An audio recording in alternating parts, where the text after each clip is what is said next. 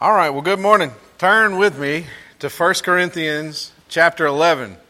Now, if Bailey read that earlier and you went, huh? Well, that's what I did when I first started looking at it too. So I studied a lot this week. Hopefully I came up with some sensible things to tell you this morning. Now, we are going to skip verse 1 for now. Verse 1 says, be imitators of me as I am of Christ. Now, when Paul wrote that, and I read that, and I said, that's going to take a sermon by itself. And then I thought, no, that's going to take a few sermons by itself. So we will probably come back to this in a sermon series and look at Paul saying, imitate me as I imitate Christ. But for now, we're going to go verses 2 through 16. Let me read those to you again.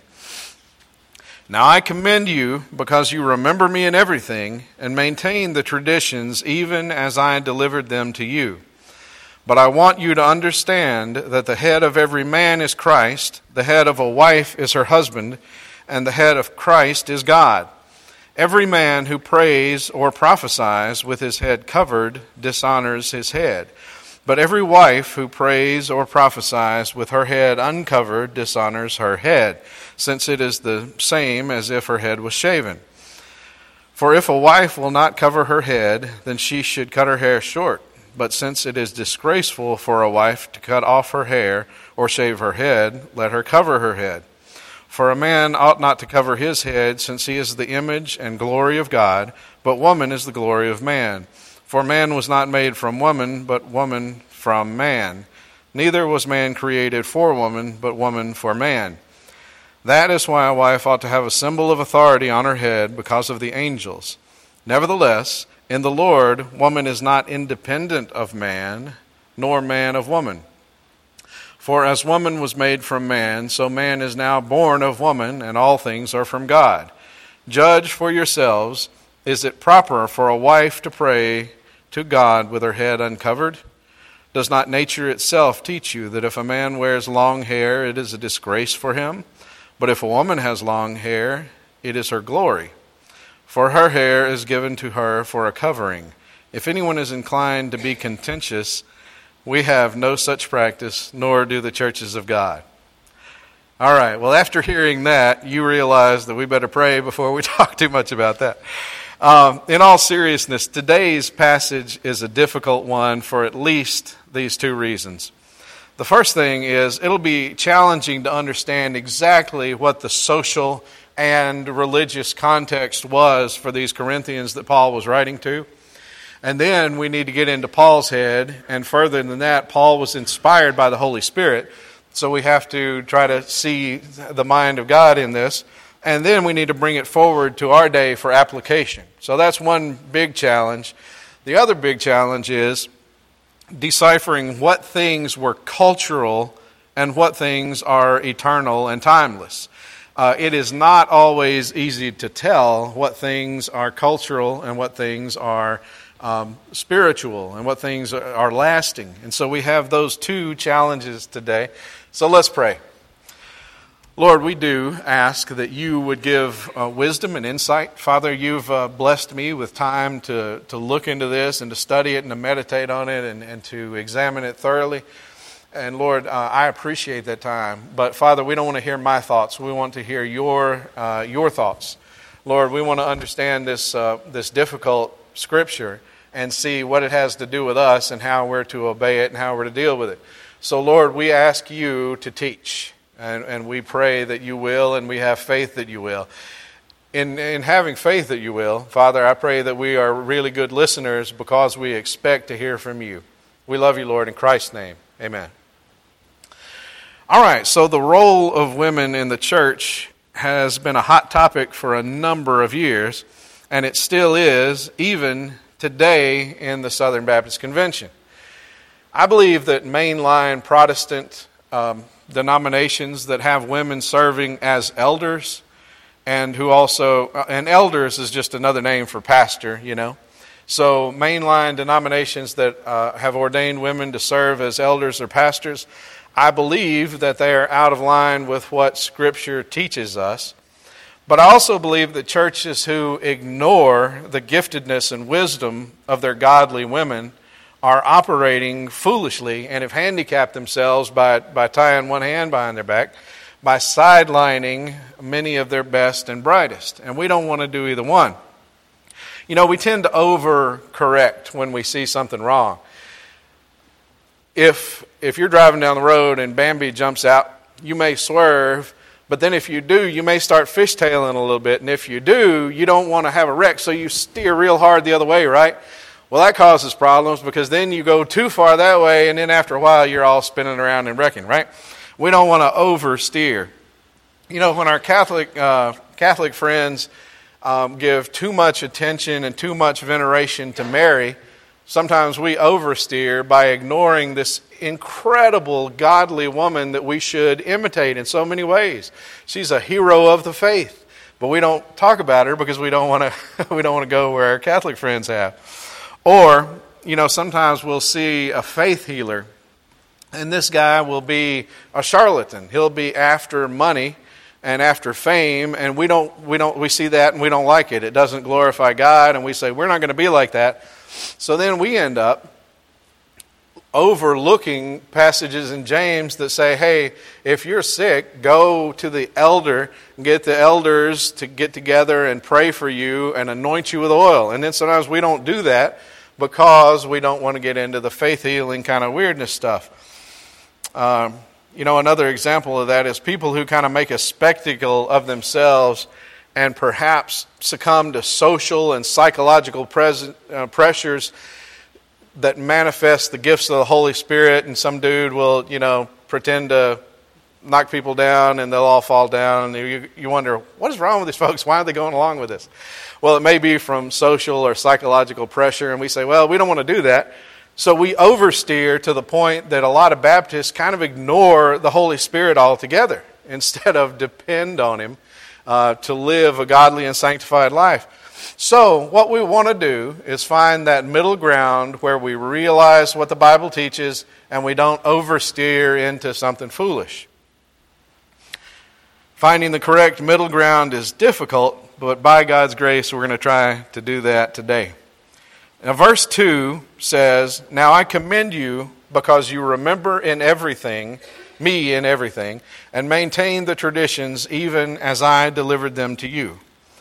Now he commends them for listening to him, and that's really good because overall this letter is certainly not one of commendation. In the first 10 chapters, he's been telling them, hey, y'all got all this wrong, fix it. And most of chapter 11 through 16, he's going to keep saying, oh, this is wrong too, fix this. But he commends them in this one area because they were apparently holding to the stuff that he explicitly taught them while he was there. But they seem to have messed up pretty much everything that came up after he left. So he says, look, I'm glad you remember me. I'm glad you're asking what to do in these situations. So our first guiding principle today that we need to learn from this passage is that there always has to be, in any functioning system, a chain of command established. So we're going to see God's hierarchy here in verse 3. He says, "But I want you to understand that the head of every man is Christ, the head of a wife is her husband, and the head of Christ is God." Now, I'm actually going to ask for an answer here, so y'all holler back at me. Who has the translation this morning that is not the ESV? Anybody? Okay. What does verse 3 say?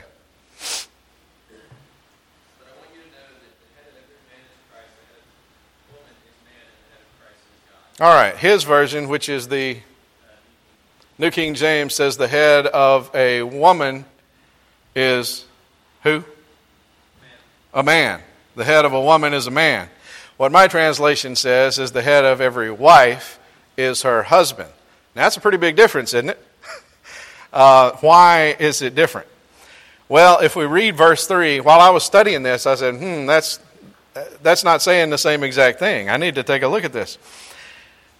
Now, when I look at verse 3 in the Greek, the word there for wife or woman was gunaikos, which comes from the word gune, and we can hear that in English like a gynecologist. That's where we get that word gune. And so I said, well, what does gune mean? And the problem is, it means either wife or woman, depending on the context. So we see that this one word could mean wife, or it could mean woman. So we have to see what it's saying around it. Now, could it be that all women are to be in subjection to all men? Well, obviously not, right? Gabriel would like that to be. No, that's not good. That's not how it is. I feel confident that the best translation is the one that we have here on the wall, which is every wife must be in subjection to her husband. There has to be a chain of command in any organization. You know, Pam, I know you've been starved of sports analogies, so we're going to talk about football for a second. The quarterback is the play caller in the huddle, okay? Now, it doesn't matter if the running back is this all-star guy. He's been recruited by every team in the SEC. This guy is going to play college ball, and unless he gets hurt, he's going to be playing on Sunday someday. I mean, there's this super talented halfback, okay? And he's taking the play calls from the quarterback. Now, the quarterback, he's a decent athlete. He's the quarterback of a high school football team, but no junior college is even prospecting him, okay? He's a good guy, but he's a high school guy going to play high school ball. Now, the most talented person on the field is that halfback, but he's not the play caller because that's not how the system works, okay? So sometimes, God can put the husband in charge of the wife, but it doesn't mean that he's smarter, doesn't mean he's better, more talented, more gifted. It doesn't mean any of that. Is God the Father superior in worth or nature to God the Son? Well, we have to say no, right? They are equal. They're equal in worth and nature. So, when we're told that Jesus is in a subordinate role to the Father, it's not because he is less valuable. It's because there has to be an order. Is my wife inferior in worth or nature to me? Any of you that know us would say absolutely not. Now, I'm better at one thing for sure. I am better at being a man than she is. And she is far better at being a woman than I am. However, in our home, there has to be a hierarchy set in place. She is in a subordinate role at home. If I were a pharmacy technician at the Walgreens where she works, I would be in a subordinate role to her at work, right? Because there has to be an order and a structure. Now, does any of this change the intrinsic value of either one of us? Of course it doesn't, right? Dr. Rogers used to say, anything without a head is dead, and anything with two heads is a freak. So there has to be a head, and there has to be an order there. God's structure for us, as we see in this passage of Scripture, is God the Father, God the Son, the man, and then the wife. You may ask where the Holy Spirit is in this lineup. Please don't infer from the lack of the words, the Holy Spirit here, that he's not playing a role here. The way that I am able to submit to my head, which is Christ, the way I'm able to submit to Christ is through the power and the gifting of the Holy Spirit. The way that a godly wife is able to live in a submissive way with her husband is through the power of the Holy Spirit. I've been married for 25 years, and I've learned a lot about how to be married and how to do that well and happily. I've told you that I'm a much better husband than I used to be. So let me tell you how submission works in our home. First, let me tell you what it is not.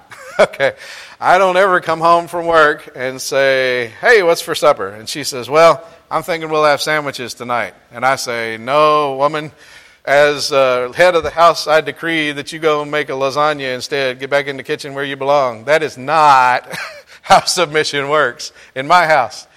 I suggest it not be the way submission tries to work in your house, because you may not be married very long. And if your wife is a godly woman who doesn't believe in divorce, then it just may be your lifespan that's not very long, okay? Because she's not going to be happy about that. So let me tell you what it is.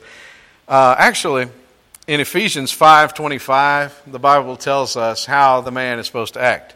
It says, husbands, love your wives as Christ loved the church and ruled over it with an iron fist. No, and gave himself up for her. So that's how we're supposed to do this thing, guys. Your wife is not your slave, she is your treasure. So here's what submission does look like in our home. 4 years ago, we were talking to one another about moving from North Mississippi, where all our friends were, all our family was, and packing up and moving to South Mississippi, where we didn't know a soul. All right, we talked about that and talked about the pros and cons, and I talked to Brother Brandon a lot to see if we'd be compatible, and we prayed and we prayed and we prayed. Now, the way the decision was made is, she said, look, if the Lord is calling us down there, we need to go. And she was entirely supportive of what she thought the Lord was calling me to. And so if we got that wrong 4 years ago, which I don't believe we did, if we got that wrong, it would have been all my fault, because she was saying, hey, I'm not going to stand in the way of what the Lord calls you to do. Tony Evans, one of our small groups, listens to Tony Evans a lot and likes him, and I do too. He said, spiritual headship is God telling the woman to duck so he can punch the man. Okay? So if we got it wrong 4 years ago in moving down here, the blame would have been 100% on me. Okay? Not because she didn't have an opinion or a voice or anything like that, but because she said, hey, I trust that God is going to lead you and you're going to lead us the right way, right? So that's the first thing. The second point is God's hierarchy should be reflected in how we look. And I know some of y'all are going, man, he's talking about covering your head. I don't know what you're talking about. It's all under this umbrella here. God's hierarchy should be reflected in how we look, how we dress, and how we act. Verse 4 says, every man who prays or prophesies with his head covered dishonors his head.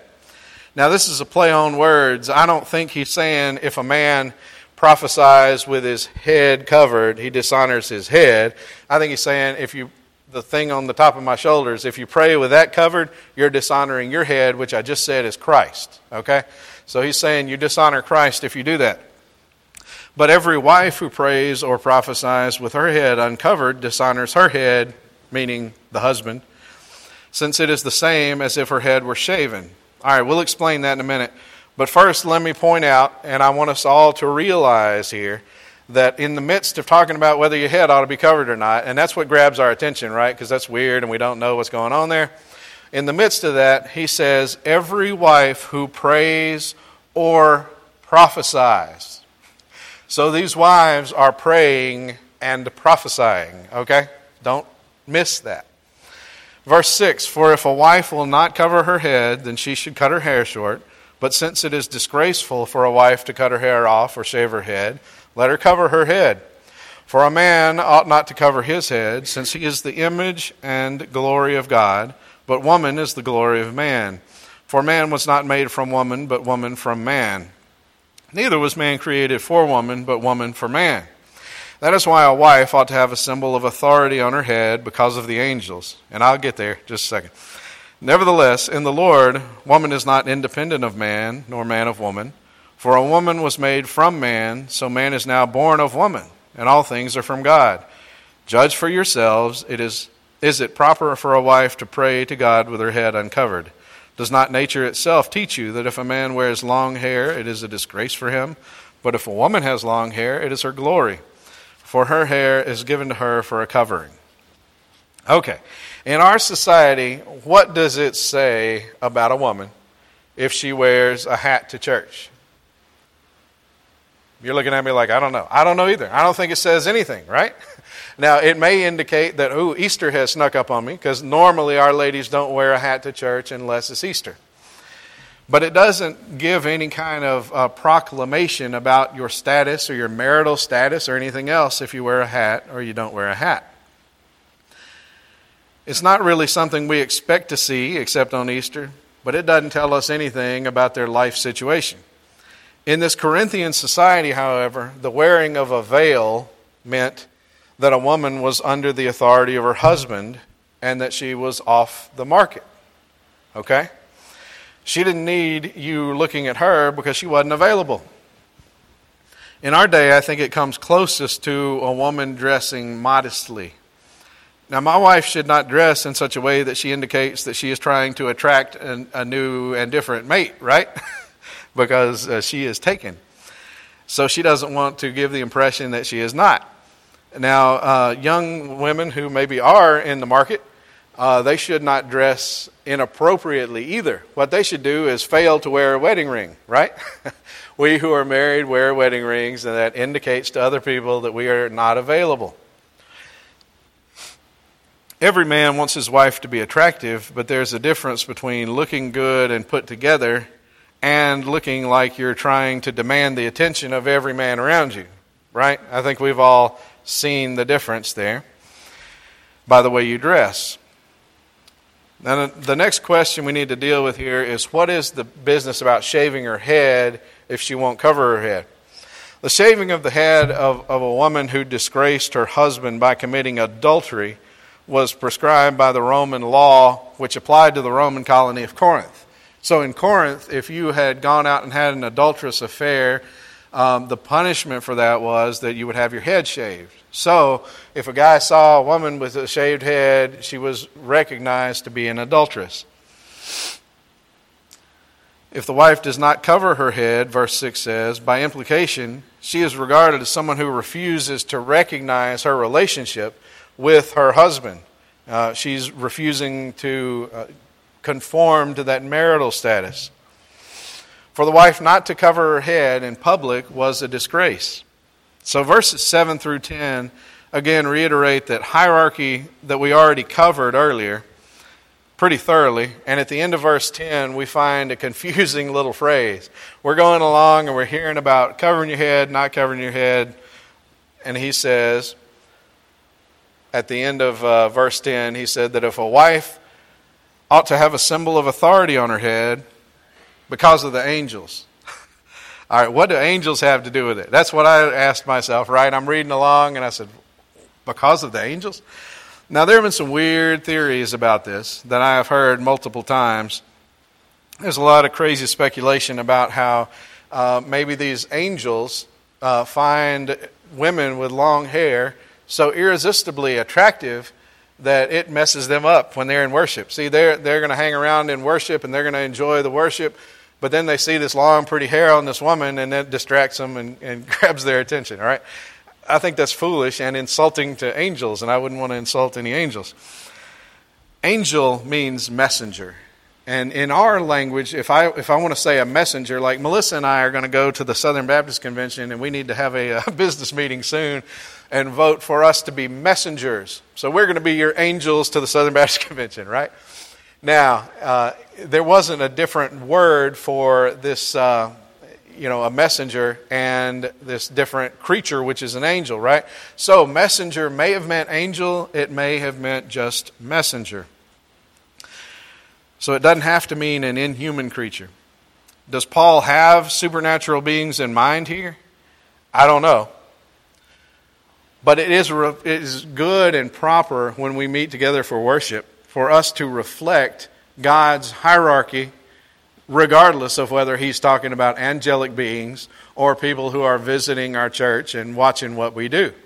So if he's saying other people or messengers from heaven, either way, it is right and proper for us to dress in a way, act in a way, and appear in a way that gives credence to what he has already said about the hierarchy of things, where God the Father is head over Christ, who is head over man, who is head over his wife.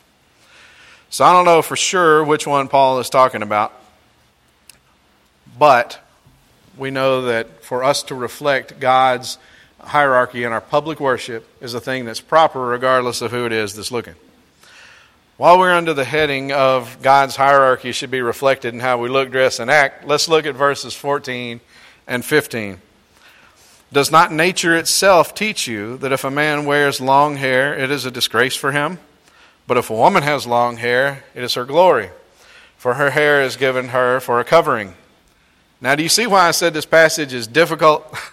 Because I would like to say that this goes under the category of men should look like men and women should look like women. I can't say that for certain, though, because when we read Scripture, we have to see what he's referring to. You know, I was talking earlier about how sometimes it's difficult to find what is cultural and what is not cultural, but what is mandated in Scripture.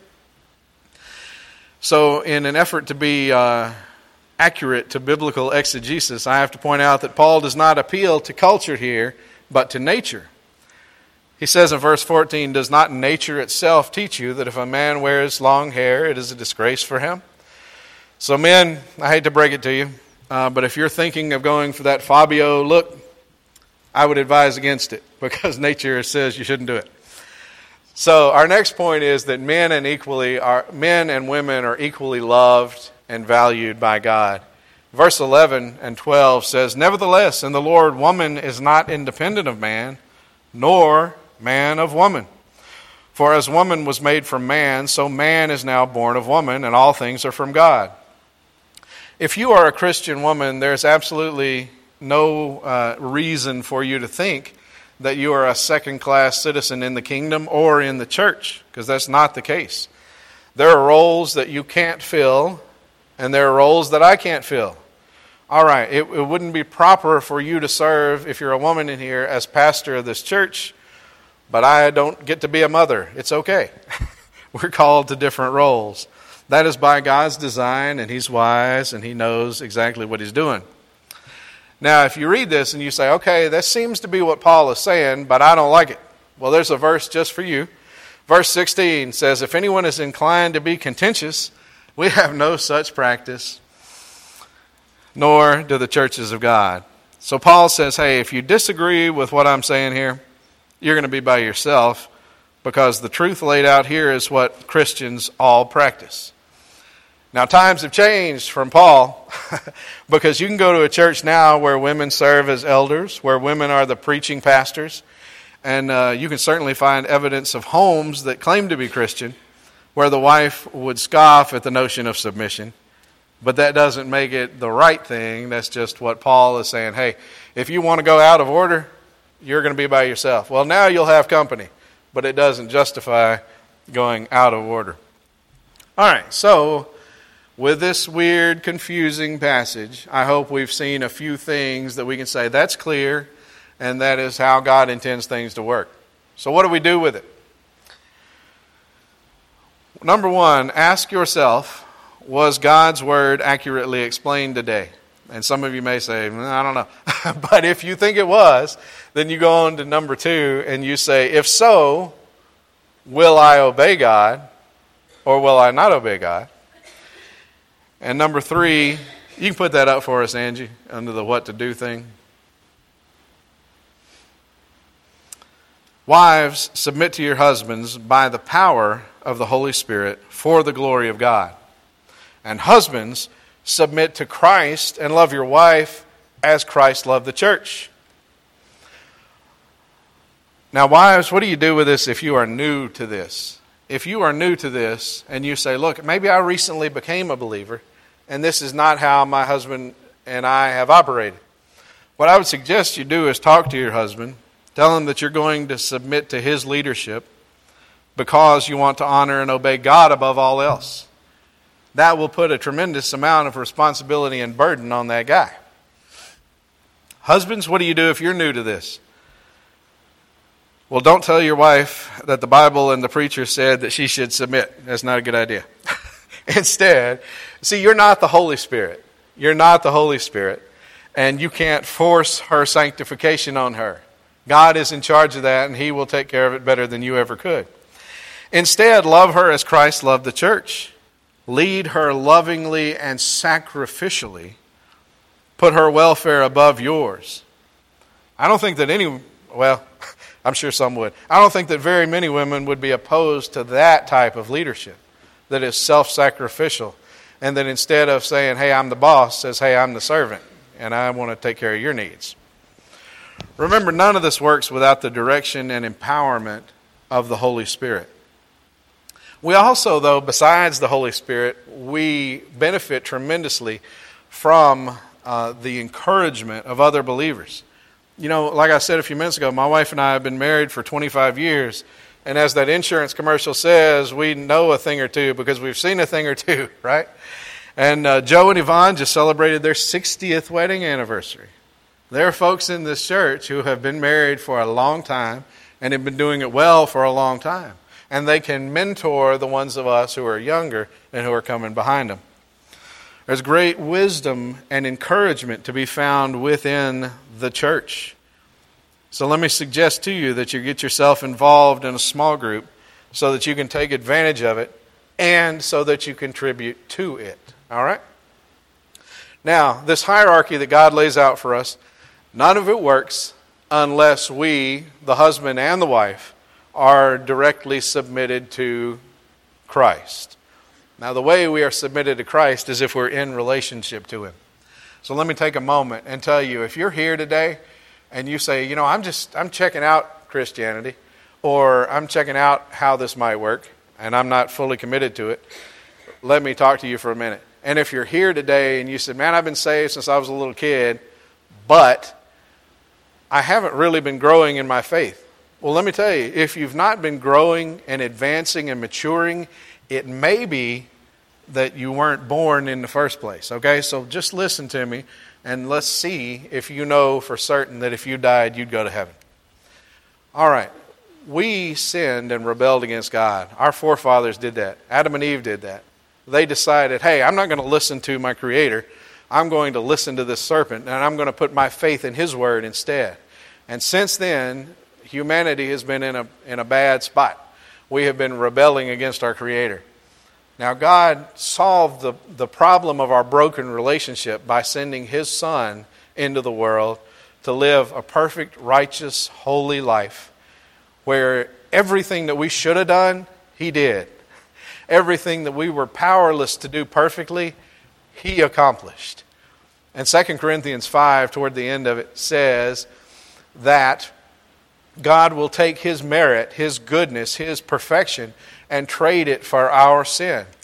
And if we will place our faith in Him, then He will take our record of wrongs and put it on Christ, who paid for it on the cross. And He will take Christ's merit and good works and credit them to our account. And then we can again have fellowship with God. So if you've been going to church for 30 or 40 or 50 years and that's not a reality in your life, let's make it a reality today. And if you've never heard that before and you say, I want to do that, let's do that today. Now let me say one more word about our scripture here in regard to our MAT nominations. Guys, continue to pray over this because we want to elect people to serve our church. Sometimes people talk about getting in touch with their feminine side. You know what I mean? You know what my feminine side is? My feminine side is right there. That's my feminine side, is my wife. And so as a church, we need to have the understanding and the wisdom of our men in leadership, and we need to have the understanding and wisdom of our godly women. So that's why this ministry advisory team is hopefully going to be made up of both of those. Now, these aren't pastors, they're not elders. We're not asking them to do something that is a biblical role that they shouldn't fit in. What we're asking them to do is be on an advisory team so that I can have the benefit of godly men telling me stuff and godly women telling me stuff and keeping me in line to serve the church the very best way, right? So pray about these nominations, pray about these votes as we're going to be doing them over the next few weeks because we need both sides of this. Brother, what are we going to sing?